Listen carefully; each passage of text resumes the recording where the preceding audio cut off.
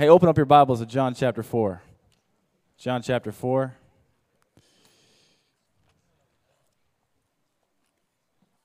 Thank you again for that gift card. It was my birthday. I was born in the 1980s, somewhere in there.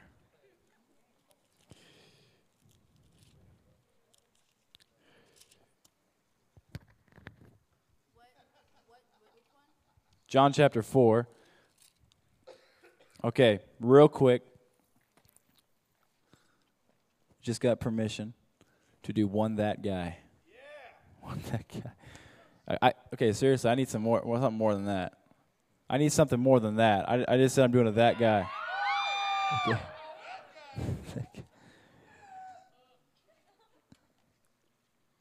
Okay. This is, I think this is Lacey Hoosier. That guy that commentates during movies. That commentates during movies. Are there any of those guys here tonight?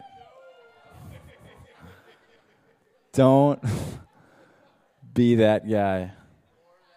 Or that girl. My gosh. Or are you that guy that like you feel like you have to give the end of the message? Or the end of the movie before the movie's over? All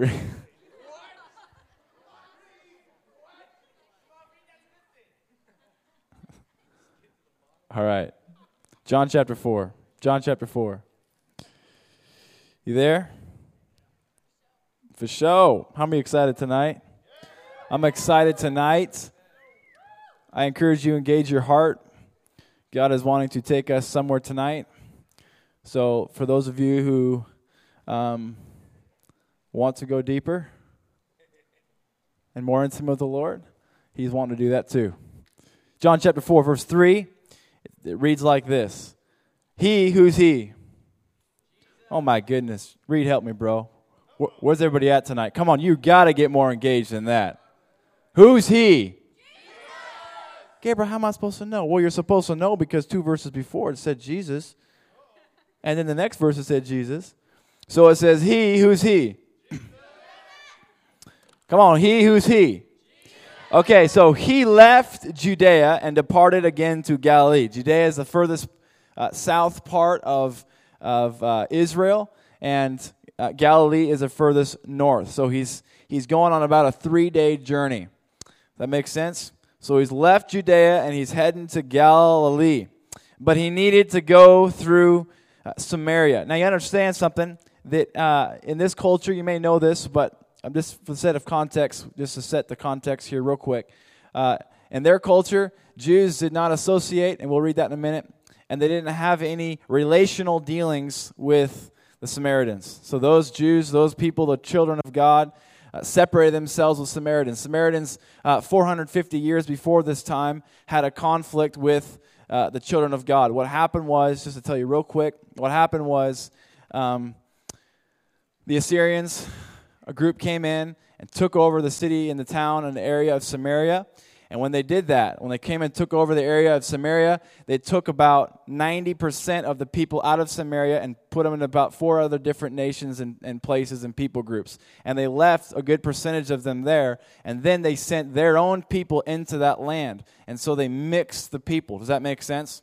And so what happened in that time was that the people, the Jews who were in Samaria, began to intermarry with the other nations, with Gentiles, with those who were not God-fearing people. And so because they did that, because they intermarried, God told them not to do that for years, and that was one of His commandments that He gave them. When you go into the promised land, don't intermarry with the other people. Well, they ended up doing that. They ended up intermarrying with the other people groups. Bad juju. Don't do that. What does that mean for us today? Don't get married to somebody who's not a believer. Be equally yoked, the Bible says. Okay, and so they say he says don't do that. They do it anyway. So all the Jews isolate them. And they said, because you do that, you're no longer our people anymore. You're no longer with us. We're against you. So for 450 years, this had been escalating year after year after year. I mean, they even got in wars. One time the Samaritans built a temple. And in AD 128, the temple was destroyed because the Jews came and destroyed their temple. Because the Samaritans said, this is where we're supposed to worship. And the Jews said, mm-mm. And so they came and they had this big battle and they destroyed their temple. So they ended up rebuilding another temple, and we'll hear about that in a second. But does this make sense? Because they chose to intermarry with other people, the Jews separated from these other groups of people, the Samaritans. And so because of that, they would never, when people would travel from Judea to Galilee, they normally would pass through Samaria. Samaria was right dead in the middle of Israel. And so they'd normally have to pass through. So what they did instead is they literally went over to the east and they crossed over the Jordan River, and they went up on the east side of the Jordan River and crossed back up over and went up to Galilee, which was an extra 3 days. It took them a total of 6 days if they went that journey just to get around these people. Doesn't that sound like they hated them or something? They could not stand these people. You with me? You with me? So the Bible says that Jesus needed to go through Samaria. Which that makes sense because in their culture, that's what they did. People would normally go through unless they were Jew. If they were Jew, they would not go through Samaria. They would go around and take the extra few days. But Jesus, because he wanted to get to Galilee quickly, he goes through Samaria. You with me? Okay, so he came to a city of Samaria, which is called Sychar, near the plot of ground that Jacob gave to his son Joseph. Now Jacob's well was there. Jesus, therefore, being wearied from his journey, sat thus by the well. It was about the 6th hour. So he came to a city of Samaria, which is called Sychar, near the plot of ground that Jacob gave to his son Joseph. He comes to this place. He comes to a well, which we just read. This is about half a mile from the city. The 6th hour is noon, hottest time of the day. People usually got water in the morning or late at night when the sun was at the lowest place and they could still see. Does that make sense?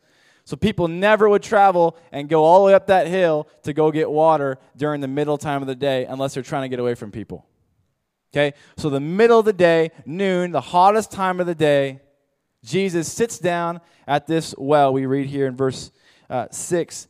The Bible says that Jesus, therefore, being wearied from his journey, sat thus by the well. It was about noon. They said 6th hour because their days started at 6 a.m., and so the 6th hour would be noon. Okay. A woman of Samaria came to draw water. So this woman from Samaria comes up to draw water noon. She says to Jesus, "Give me a drink." Sorry, Jesus said to her, "Give me a drink." For his disciples had gone away into the city to buy food. Then the woman of Samaria said to him, "How is it that you, being a Jew, ask a drink from me, a Samaritan woman? For Jews have no dealings with Samaritans." We just got done laying down context, right? Jews didn't deal. That word deal does not mean they didn't do like they wouldn't trade like corn for pickles, or they wouldn't trade cattle for penguins. It just meant that they wouldn't eat together. They wouldn't sit down together. They would probably exchange foods and things as well. But things that they wouldn't do is they wouldn't drink from the same drink. They wouldn't drink from the same water pot. They would not sit down together. They would not even look at each other. So they had no dealings with Samaritans. So Jesus answered and said to her, "If you knew the gift of God and who it is who says to you, 'Give me a drink,' you would have asked him, and he would have given you living water." The woman said to him, "Sir, you have nothing to draw with, and the well is deep. Where then do you get that living water? Are you greater than our father Jacob?" This well is about 100 feet deep. She looks at Jesus, and Jesus apparently didn't have his well and his water pot. Normally, when people would travel, they would carry a big, long rope made from goat hair, crazy, and they would take these water pots, and when they would come across a well, they'd throw it down there, and they'd pull up some water. Well, Jesus didn't have nothing, so this girl's like, "What are you talking about? This well's over 100 feet deep, and you have nothing to draw with," because she's thinking naturally Jesus is speaking here spiritually, right? Right. Okay. My goodness, Lord, help me. Okay. "Are you greater than our father Jacob, who gave us the well?" So Jacob is the one who dug this well. His people dug this well. And so he's saying, she's saying, "So you're telling me that you have water better than Jacob?" That's what you're telling me. "Are you greater than our father Jacob?" Jacob was Abraham, Isaac, and Jacob, right? Abraham's son, Isaac. Isaac had a son, Jacob, right? Jacob dug a well. She's saying, "You're crazy crackhead. You don't know what you're talking about. What are you talking about?" Jesus says, "Whoever drinks of this water will thirst." So the water that she's speaking of, she's going to thirst again if you drink it. "But whoever drinks the water that I shall give him will never thirst. But the water that I shall give him will become in him a fountain of water springing up into everlasting life. The woman said to him, Sir, key word, she says sir, insinuating that she doesn't see that he's Jesus, the Lord. She doesn't see that he's Christ. She doesn't see that he's God. She just sees that he's a rabbi. He's a Jewish man. So she calls him sir because she says it out of respect. Sir, give me this water that I may not thirst, nor come here to draw. In other words, she's saying, I want this water. I don't ever want to come back to this place to get water again. So she says, Jesus, I'm thirsty. I want that water. What does she say to her? He says, go, call your husband, and come here. That's interesting, isn't it? She just asked for that water. In other words, she asked for salvation. Jesus says, go get your husband. Well, Gabriel, the reason why was because in the Garden of Eden, Adam and Eve were together, and so to restore this relationship, they needed. No, that's not true. That's not what was happening. What was happening was Jesus was speaking to her and asking her for something. Go call your husband and come back here. The woman answered and said, I have no husband. I have no husband. Jesus said to her, you have well said that I have no husband, for you have had 5 husbands, and the one whom you now have is not even your husband. And that you spoke truly, truly. You're telling me part of the truth. You've had 5 husbands, and the dude you're with now isn't even your husband. The woman said to him, Sir, I perceive that you're a prophet. Sir, I understand that you just told me my whole life. Our fathers worshipped on this mountain. Let me say this real quick. We have to understand, this girl has been married how many times? 5 times. Now, in their culture, if you got divorced once, it doesn't say they died. It just said she got married 5 times. Jesus is insinuating and showing us that this girl was not the cream of the crop. She was not the most pure girl. She didn't have it all put together. She didn't grow up in a Christian family and didn't do anything wrong. She wasn't one of those girls. She was one of those girls that just got married 5 times, had multiple husbands, and actually the guy that she was with right now wasn't even her husband. So not only was she a Samaritan, meaning Jews didn't talk with Samaritans, not only was she a woman, which rabbi men in those days, if they saw a woman in public, they would cover their eyes. They began to call rabbis bleeding rabbis and bleeding prophets because they would literally cover their eyes when they'd see a woman. They'd walk into walls and buildings and stuff. That's literally what they did. So here's Jesus sitting down with a Samaritan who Jews had no dealings with and a woman, and he's talking with her. He just asked her for a drink. She's freaking out. And then she just gets done telling him that she didn't even say nothing. She just said, I don't have a husband. He said, you're right. You're committing adultery right now, and you've had 5 husbands. She's like, dang, you're right. You must be a prophet.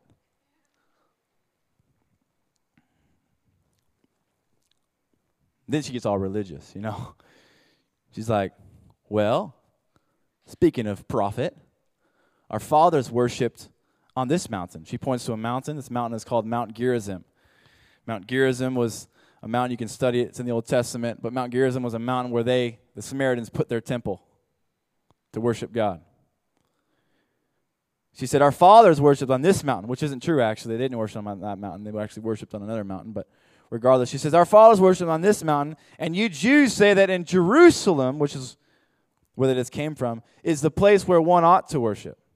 So there's 2 mountains. There's Mount Gerizim, and there's Mount Zion, which is where they ended up and chose to worship. The Jews would worship on one mountain. Ebal was another one they called it. And then Mount Gerizim was where these Samaritans were trying to worship. And so she says, look, I see you're a prophet. Let's talk about worship. I see that you're a prophet.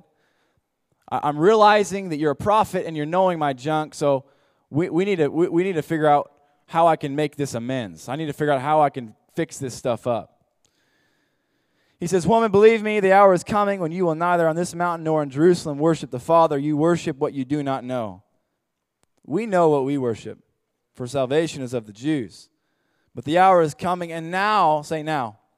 And now is when the true worshipers, say true. The true worshipers will worship the Father in spirit and truth. For the Father is seeking, say seeking. Isn't that crazy, God's seeking somebody? The Father is seeking such to worship Him. God is spirit, and those who worship Him must worship in spirit and truth. Let's pray. Father, tonight, we thank you so much for your mercies, God. We thank you that you have sought us out. God, that you love us. God, that you embrace us. God, help us tonight. Teach us tonight on how we can become more intimate with you. God, you're drawing us closer. Forgive us, God, for ignoring your drawing. God, teach us how tonight. We want to draw close to you. Teach us how to do that very thing. Lord God, thank you for your anointing in this place. And I thank you, God, as I preach from your word, that, God, we will all be changed. And you will bring understanding. And we're going to have a good time tonight because of your great grace upon us. We look with expectation. In Jesus' name, amen. Amen. I'm really selfish when it comes to certain things. And one of those things is drinking and eating food. If you ask me to borrow a t-shirt, I'll let you borrow a t-shirt.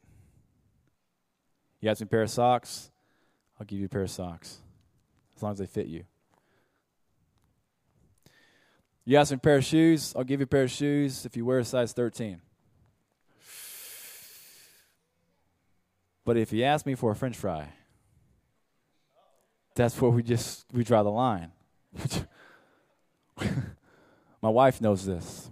Baby, I love you, but when it comes to my pizza from Moose's Tooth, I'll let you have a bite, but you got to let me have a bite of yours. You know what I'm talking about. I'm not one of those good husbands that just lets my wife eat and I don't get anything back. That lets her eat my food and I don't get anything in return. You know what I'm talking about? Like, I'm not one of those guys that is okay with you just eating off my plate. And I'm not one of those guys that when you eat off my plate that I don't say something about it. I say something about it. Like, I'll let you know. You just ate off my plate. Give me your whole pizza or something, you know? Or I'll think this. No, this is really bad. This is really bad. I literally will do this. If you eat off my plate, I'll begin to see how much you ate off my plate and think about how much you owe me because you just ate off my plate. And think that they just ate about 1/12 of my food. 1/12, $9. Okay, Lord help me. 75 cents.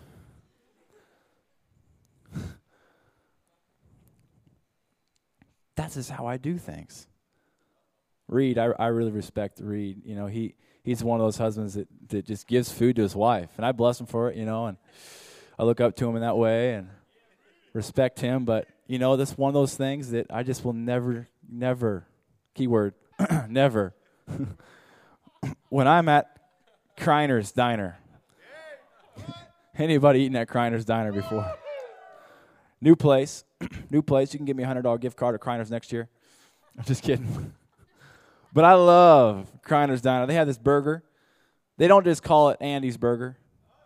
They call it Andy's Awesome Burger because it's awesome. It's one of those burgers when you eat it, you just go, ah. It really is that good. There's a few of you I'm feeling led of the Lord right now to take there. I'm going to take you there one of these days. No, I'm just kidding. I'm feeling it, though. I'm about to take a few of you to go get an Andy's Awesome Burger. And when my burger gets set on that table, there ain't no way. Like, seriously, there's one time I sat down with Seth. And, bro, I haven't even told this to you yet, though. I was jealous. They set his plate on the table, and then they set my plate on the table. And he had literally, I do not exaggerate. You may think I'm an exaggerator. The devil's a liar. I'm just telling you the truth. He had literally, Reed, twice as many French fries as me. Twice. I looked up at that waitress. I was like, for real? Twice. He didn't even finish them. That's the worst part about the whole deal. And he didn't even finish his burger. Hey, man, I'm offended by that, man. I'm offended. It's a lot of food. I know, and I didn't get enough. That's the bad part. But I kind of have this rule. Ash and I have this rule when we sit down somewhere. You know, if she gets a drink, then I'll think, okay, well, I'm thinking to myself, if I get some of her drink, then I'll let her have some of my drink, you know. Or if I get a piece of pizza, or like I order a pizza and she gets a salad at Moose's Tooth, I think to myself, okay, well, I'll take like a quarter of her salad and she can have a few bites of my pizza. I'm like, hey, what are you getting? Oh, don't even get that. No, don't get that. That's weird. Okay, yeah, get that. That's a good one right there. Because I'm thinking to myself that eventually she's going to ask for a bite of my pizza or a drink from my drink. And so I established these reasonable rules. And these reasonable rules are drink for a drink, bite for a bite. You with me? You know, the crazy thing is, God relates to us in this way. God relates to us in this same way. I must be like God. I'm just kidding. That's horrible. But there's some type of thing happening in me where I just represent a personality and a character trait of the Lord. Where if somebody wants something from me, I say, well, you got to give something back. And now you got to understand, I'm not saying that for you to get saved or give your life to the Lord, or to get saved and to go to heaven, that you have to give something to the Lord. I'm not saying that. What I am saying is that once you're a child of God, if you want to drink, if you want to be filled, if you want to be satisfied, if you want the depths of your hearts quenched, then there's something that God asks for you. My message tonight is a drink for a drink. A drink for a drink. A drink for a drink. This woman comes to this well in the middle of the day. She's an outcast for society. She intentionally comes at noon when nobody else would be expected to be there. And she shows up. There's this old rabbi sitting there. And right when she walks up, he asks her this crazy question that Jews would never ask, and neither would a man ask another girl unless they were going to take her out on a date or something. He just didn't do this. And if you're going to take her on a date, you're probably just considered a jokester sinner. So people just didn't do this. And this woman walks up and she sees Jesus, and Jesus asks her this question. Or really, he asks of her for something. He says, give me a drink. Give me a drink. And she starts rambling. She's like, what are you talking about? Well, what? Give me a drink. I'm a Samaritan woman. Why are you asking me for a drink? He's like, look. If you knew who I was, you'd have asked me for a drink. Because I have this water inside of me. I have this water to offer you that when you drink it, you'll be satisfied. Hey, girl, I understand something before you even tell me. I know that you're that girl that's been casted out of your society. I also know that you're that girl from that people group called Samaritans that have been neglected from the house of Israel, that have been neglected from the Jewish family. I know that you're that girl that's coming up here at noon because you don't want anybody to see you. I know something, girl. You're really thirsty. I know you're desperate. I know your heart is longing.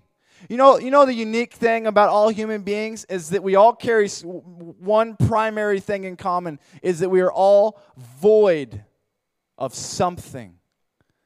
We all long for intimacy. We all yearn for affection. We all cry for the depth of our heart to be satisfied. Jesus didn't need to be a prophet to know that this girl is crazy. He knew something was wrong if she came at 12 o'clock. There's something that we all hold in common here tonight. It's that we're all thirsty. You may not know how to fully express it, but I promise you, you are thirsty and you're longing for some satisfaction and fulfillment in your heart. You know, we do crazy things when we're thirsty. We run to a human being, which I think that in some regards can be healthy. But when we're thirsty, we run to somebody of the opposite gender. And I'm not saying that that's wrong in any way. What I'm saying is that if your thirst and your need to be filled, only God can fill, and only God can satisfy, then you're running to the wrong well. Somebody say amen. You're running to the wrong well. This girl was running to the wrong well.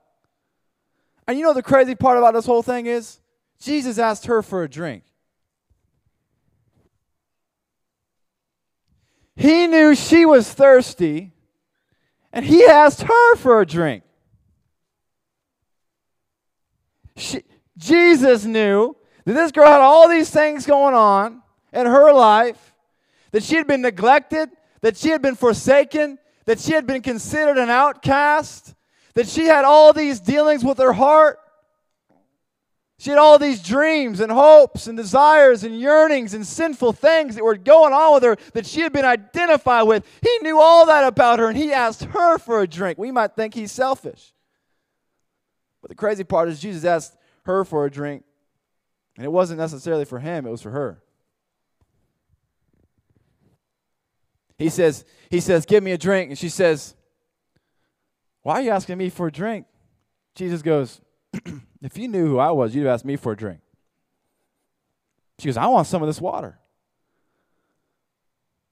He goes, if you had known who I was, I would have given you living water and you'd never thirst again. And she's thinking to herself naturally, she's thinking, well, I want that water. I don't ever want to thirst. I don't want to ever come back to this well again. She wasn't thinking spiritually. She wasn't thinking, man, give me that eternal life water. When he said living water, we understand as Christians he meant the Holy Spirit dwelling inside of her and welling up out of her. But in their culture, when Jesus said living water, he also could have meant, which he didn't mean, but in her eyes, he could have meant a water that just keeps flowing. Because you have to understand, this well that they went to was not a water, it was not a source of water that continued to flow. It wasn't a water that there was a river filling it. It was a water that kind of all pooled together. It was one of those waters, it was one of those wells that just sat there. Just all kind of, when it rained, it'd fill up. But it wasn't water that continued to fulfill and was continually filled up by a river that was giving its resource to it. Does that make sense? And so when Jesus says to her, I'll give you this running water, she's thinking to herself, well, dang. One, it's going to be clean because it's running. And two, I won't ever have to come back. Yeah, I want that water, she says. She's thinking to herself, I want that water. I want that water. But see, it's almost as if Jesus is kind of like, okay, go get your husband. It's almost like she was saying, I'm thirsty for natural water, but what she was really saying was, I'm thirsty for spiritual water. It's almost as if Jesus is kind of like blew that of thought. Because think about, remember the story of Jesus and Nicodemus. Nicodemus comes, so you must be born of water and the Spirit to enter the kingdom of heaven. He goes, what are you talking about? I got to be born again? I got to go back into my mother's womb? You're crazy, Jesus. Jesus has to break it down for him. The same things happen here. Jesus talking spiritual, she's thinking natural. Jesus goes, all right, whatever. Just go get your husband. Because she did admit that there was some thirst in her heart. She admitted that. She admitted that she was thirsty because she said, I want that water. I don't want to thirst again. I don't want to keep coming back to this well. Probably getting sunburned and stuff. Looking like some of us. If we don't wear sunscreen this summer. Read. He said, yeah. Ray Walt. And he asks her for a drink. Does anybody else think that's crazy?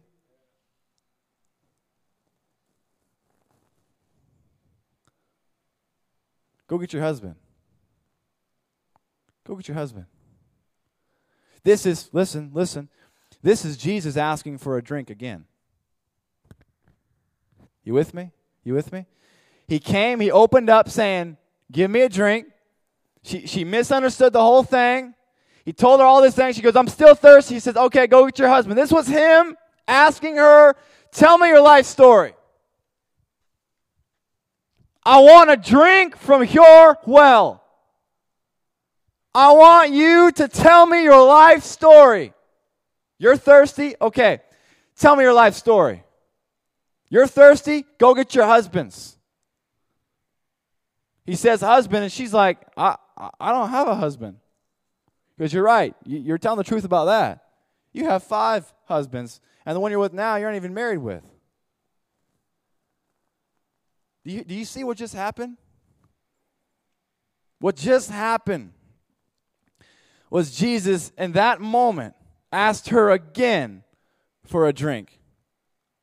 What Jesus did in that moment was he was trying with simple questions to draw her heart out. He wanted her to tell him her story. And he knew she was the one that was thirsty.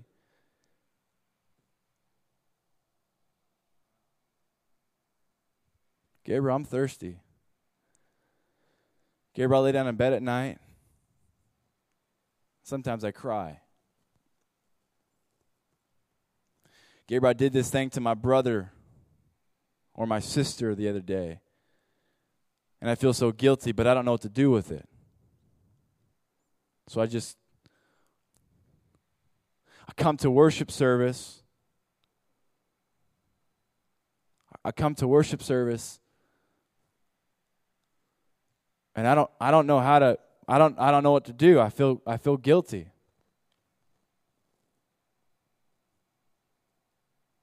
I have all these thoughts on my heart. I'm really, really desperate for them to be fulfilled, but I don't know what to do with it. You know, if you keep on reading the story, which we just did, this girl told him her sinful things. She told him her desires. She told him her needs. She told him her longings. She told him her dreams. She told him her hopes. She said, one day the Messiah is coming. One day Jesus is coming. She didn't even know who it was who was talking to her. She pours out her whole heart to Jesus. She pours out her whole heart to Jesus.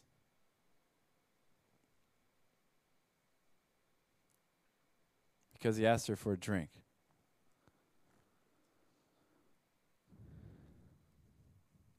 We come thirsty to church. We come thirsty to school. We wake up thirsty. We drive alone in our car thirsty. Gabriel, what does thirsty mean? You feel lonely. Gabriel, what the heck does thirsty mean? You feel lonely. You need somebody to be with you. What does thirsty mean? You just want somebody to recognize you. Gabriel, what the heck does thirsty mean? You just want somebody to say something nice about you. Gabriel, what the heck does thirsty mean? You're dealing with all these sinful issues, but you're keeping it in, and you haven't told anybody about it, so you're desperately thirsty because you're keeping yourself in a place of wilderness. You're keeping yourself in a place of dry ground because you have not allowed those things in your heart to be poured out unto the Lord. What does thirsty mean? It means you're hurt, but you don't tell anybody about it. What does thirsty mean? It means you're really sad, but you don't know how to express it. It means you're really afraid of something, but you don't know how to deal with it. It means you're really guilty, but you don't know how to deal with that guilt. It means you have a void in your heart and you don't know what to do with it. You with me? You're thirsty.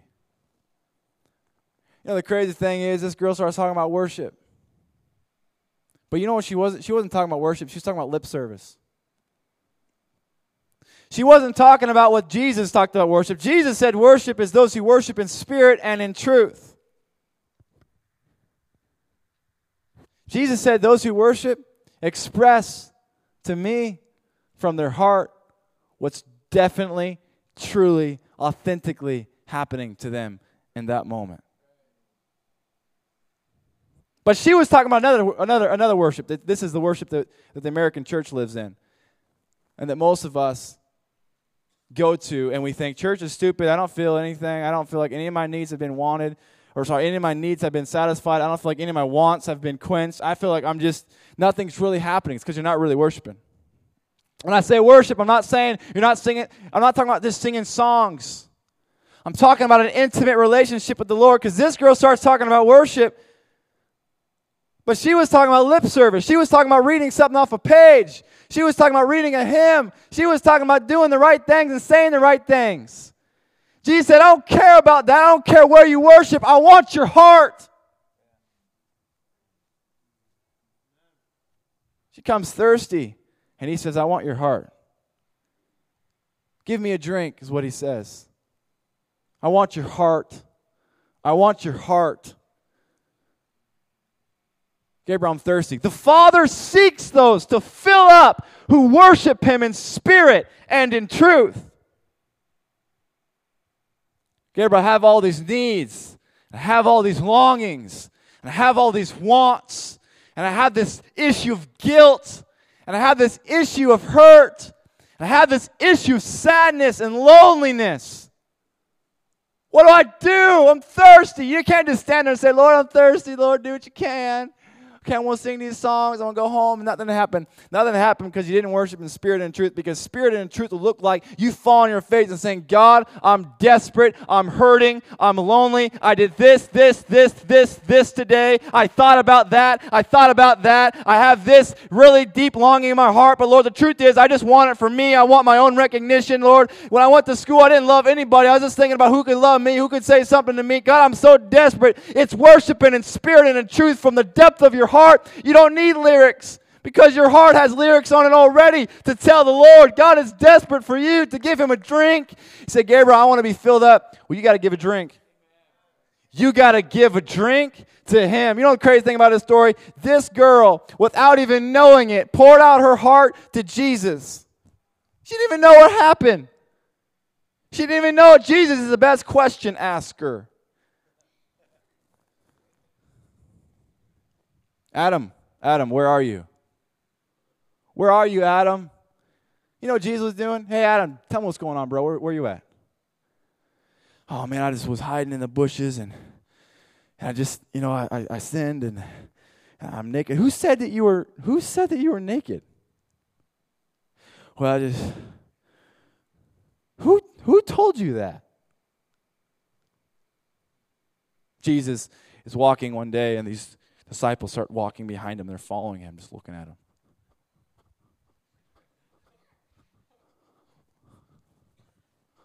And they're just walking. Jesus stops and turns to look at him and says, what do you want? Did Jesus really not know what he wanted? Or did Jesus want them to give him a drink? But we come to church and we read stuff off the screen and we sing songs and we leave and we never give him a drink. We wonder why we're desperate. We wonder why we lay in bed at night and we cry. We wonder why we have no longings fulfilled. Because we don't give him a drink. You want a drink? Give me a drink, Jesus says. Because until you open up your heart and pour it out to me, I can't open up my heart and pour it into you. Paul says in Galatians chapter 4, verse 9, he says, now that you know God, and it's as if he pauses and he writes this comment, he says, or rather are known by God. Christianity is more about you allowing God to know you personally and intimately than it is about you knowing him. Now, yes, Christianity is all about you knowing him, but you cannot fully know him until you let him know you. Gabriel, but he already knows me. No, he don't. He may know you mentally, but he cannot know you intimately until you pour out your heart to him. You know, the crazy thing is Jesus is leaning up against this well. He's sitting there leaning up against this well. The disciples go into the city. He's tired. He's weary. It's hot. Crazy. And he ends the story. The Bible says the disciples come back and they say, hey, Jesus, we got food. He says, oh, man, I don't need no food no more. They're thinking, who gave him food? Jesus goes, I got food that you don't even know anything about. Jesus, check this out. Jesus was satisfied with some girl telling him her whole heart. Can you believe that that God is actually pleased when we tell him our junk? This girl didn't say she goes to the church every day and worships God. She didn't say that she goes up in the morning, goes down to her knees into her bedroom and reads her Bible and prays every day. She didn't say none of that. She said that she had 5 husbands, and right now she's with a guy who's not even her husband. He still is satisfied. Why? Because man has desperately closed himself off from God. And they give him lip service. The Bible says, prophets write in the Old Testament, your lips praise me, but your heart is far from me. You know what? I'm telling you, what I'm talking about right now is it's a really big deal. Because if we really began to do this, church would look way different. If we really began to do this, you would stop going, well, that's not my personality. My personality isn't, talking. Shut up. You have lips, you have a tongue. Regardless, if you don't talk or cannot talk, because for some horrible circumstance you're mute, you still have a way to express your heart. God is desperate for you to express your heart.